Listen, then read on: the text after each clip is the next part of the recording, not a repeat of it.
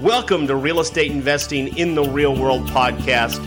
The topic of this episode is what every real estate investor needs to know about loans for rental property. So whether you own rental property now or you have any plans in your career to own rental property, you need to know the wisdom I'm going to share with you. And that's because every rental property needs to have a loan against it. Never been a fan of owning rental property free and clear. In fact, I have a video proving why that's such a bad idea. I go so far on that video as to say that it's financially irresponsible to not have a loan against rental property, so long as it's a long-term, ideally low, fixed-rate interest loan. So where do these loans come from? Where do you get a 30-year fixed rate with a reasonable interest rate loan against rental property if you're an investor? Well, that's what this is all about. And I'm going to focus on residential real estate. That's single-family homes, duplexes, triplexes, up to 4 units, vacation rentals. These loan options you're going to learn about, and the little tips and tricks along the way apply to residential, not commercial. So let's dive in. There are 4 main sources or types of lenders that provide the best loans for rental property for investors. We'll start with conventional, and then we'll head all the way down to portfolio. And I'm going to share with you the pros and cons of each, where they fit in for which investors, so that you can find the best fit for your next rental property loan. You may be familiar with a conventional mortgage. These are loans that are sold on the secondary mortgage market to Fannie Mae, Freddie Mac. Just about every bank and mortgage company that exists originates conventional loans. This is the majority of mortgages in America. This is what they are. But these are primarily for owner occupants, people living in the home as their primary residence. But what about investors? Can investors get conventional loans? Well, yes, they can, because Fannie and Freddie will buy non-owner occupied loans if they're single family up to fourplex. But it comes with all the strings attached, such as having to verify the income and have a perfect loan application. And so for many investors, this is difficult to pull off. But I'm going to tell you one more part to this, the most important part to this. Conventional has a gigantic weakness.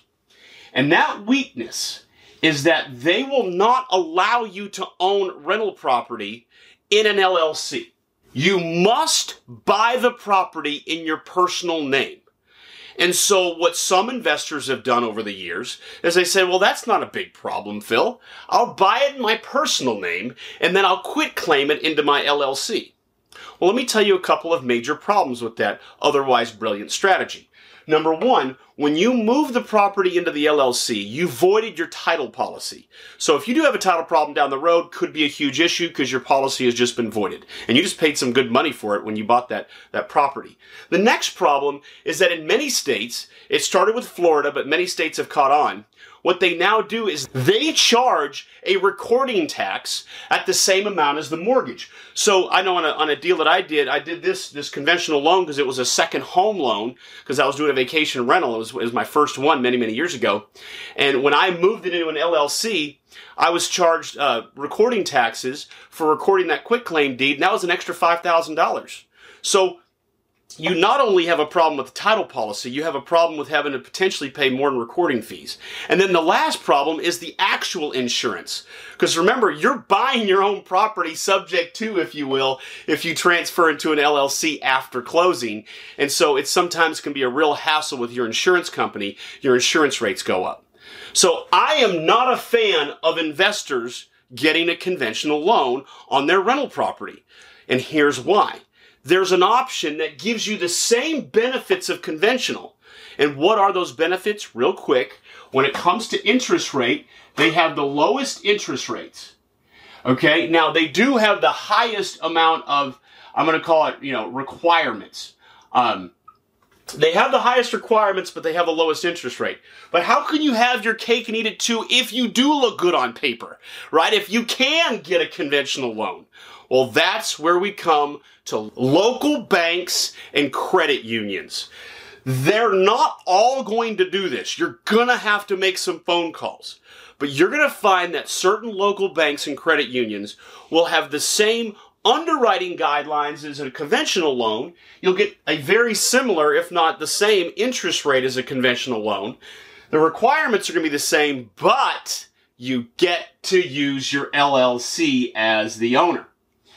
So local banks are a great option for rental property owners. A lot of them do this. Now, it changes consistently. So what one local bank had an appetite for at one point in time, they no longer do. It ebbs and flows. So I don't have a list for you of local banks or credit unions to work with because it's always changing. But this is the place to go. If you look great on paper as a rental property owner, this is the one to go to for your loan. You get the benefits of conventional while you get to own it in an LLC.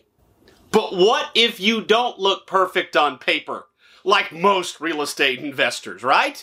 You don't have that huge flowing W-2 income. Maybe you do have decent credit, but you're not able to prove the income the way that a conventional or local bank wants to see it. Then where do you go? Non-QM lenders. Non-QM. What's QM stand for? Qualified mortgage. You can Google this phrase, non-QM lenders, and you'll see an entire list of them. So non-QM lenders is the place that so many investors operate in because here's what happens. You have slightly lower requirements. The requirements are not as bad. I'm going to give you an example. Maybe you can show a lot of income from your bank statements, but not from your tax returns because you're able to deduct a lot of things and a lot of projects you've been working on.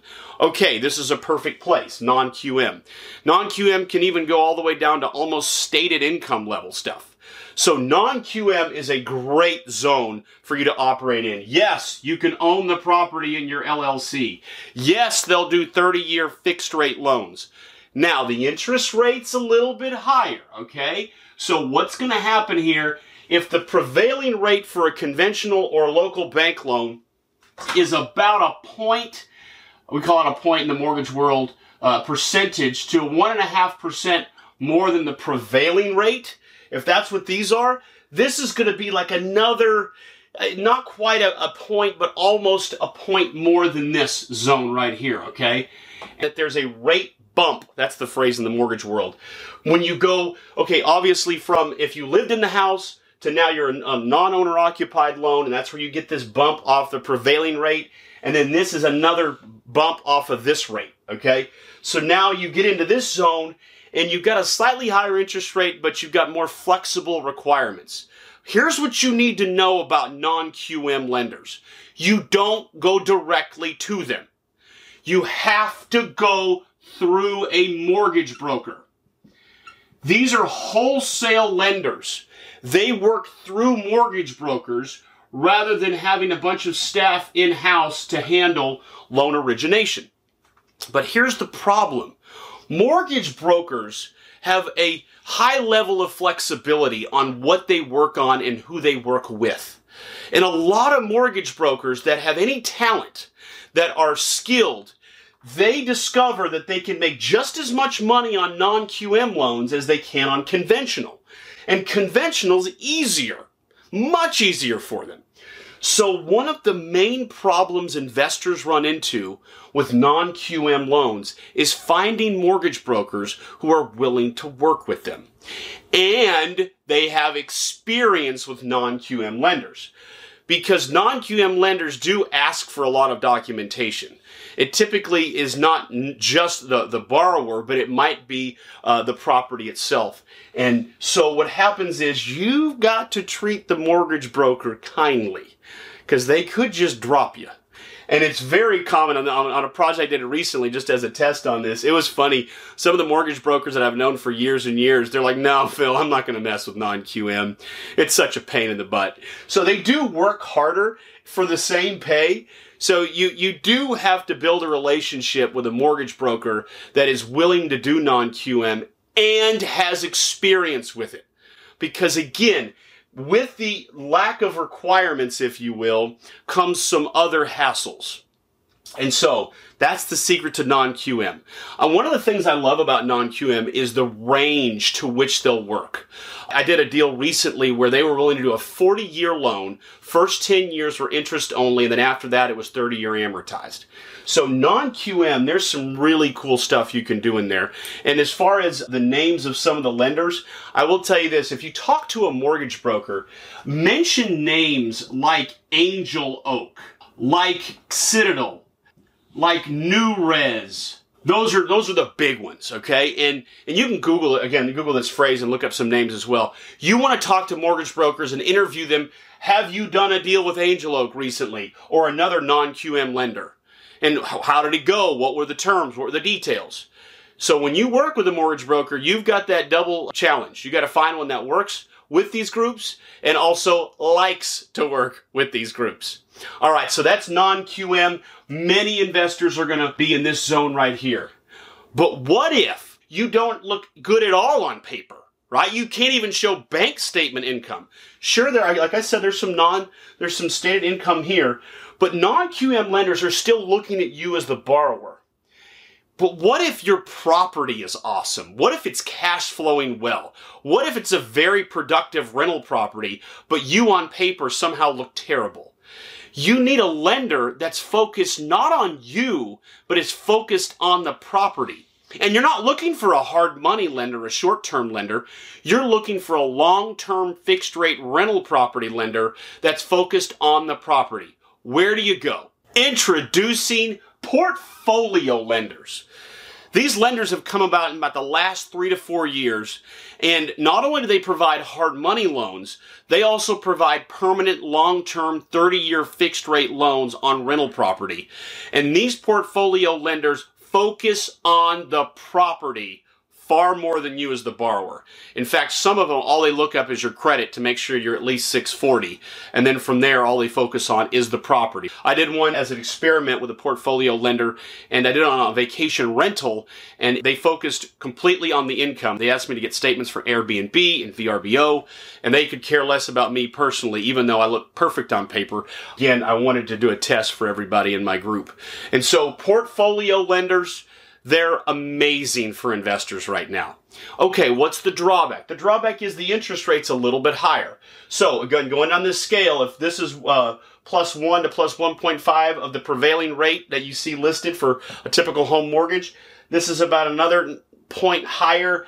And then this is not quite, but I'll just do round numbers, about a point higher usually. So right now in today's numbers, these are going to be somewhere in the 4s. These are somewhere in the 5s. These are probably in the super low 6s, in the upper 5s, low 6s. So if we're talking about a property that cash flows very well, but you don't look good on paper, you go here. But there are other reasons why you would go portfolio. Another example is going to be if you have a lot of rental property loans. At some point, if you have too many, they won't lend on you. Non-QM might be a little bit more flexible, but even then they might stop, let's say if you have 12 loans, whereas these guys could care less. In fact, these guys like the bigger portfolios. In fact, they love being able to lend on 20, 30, 50, 80 properties. They love that stuff.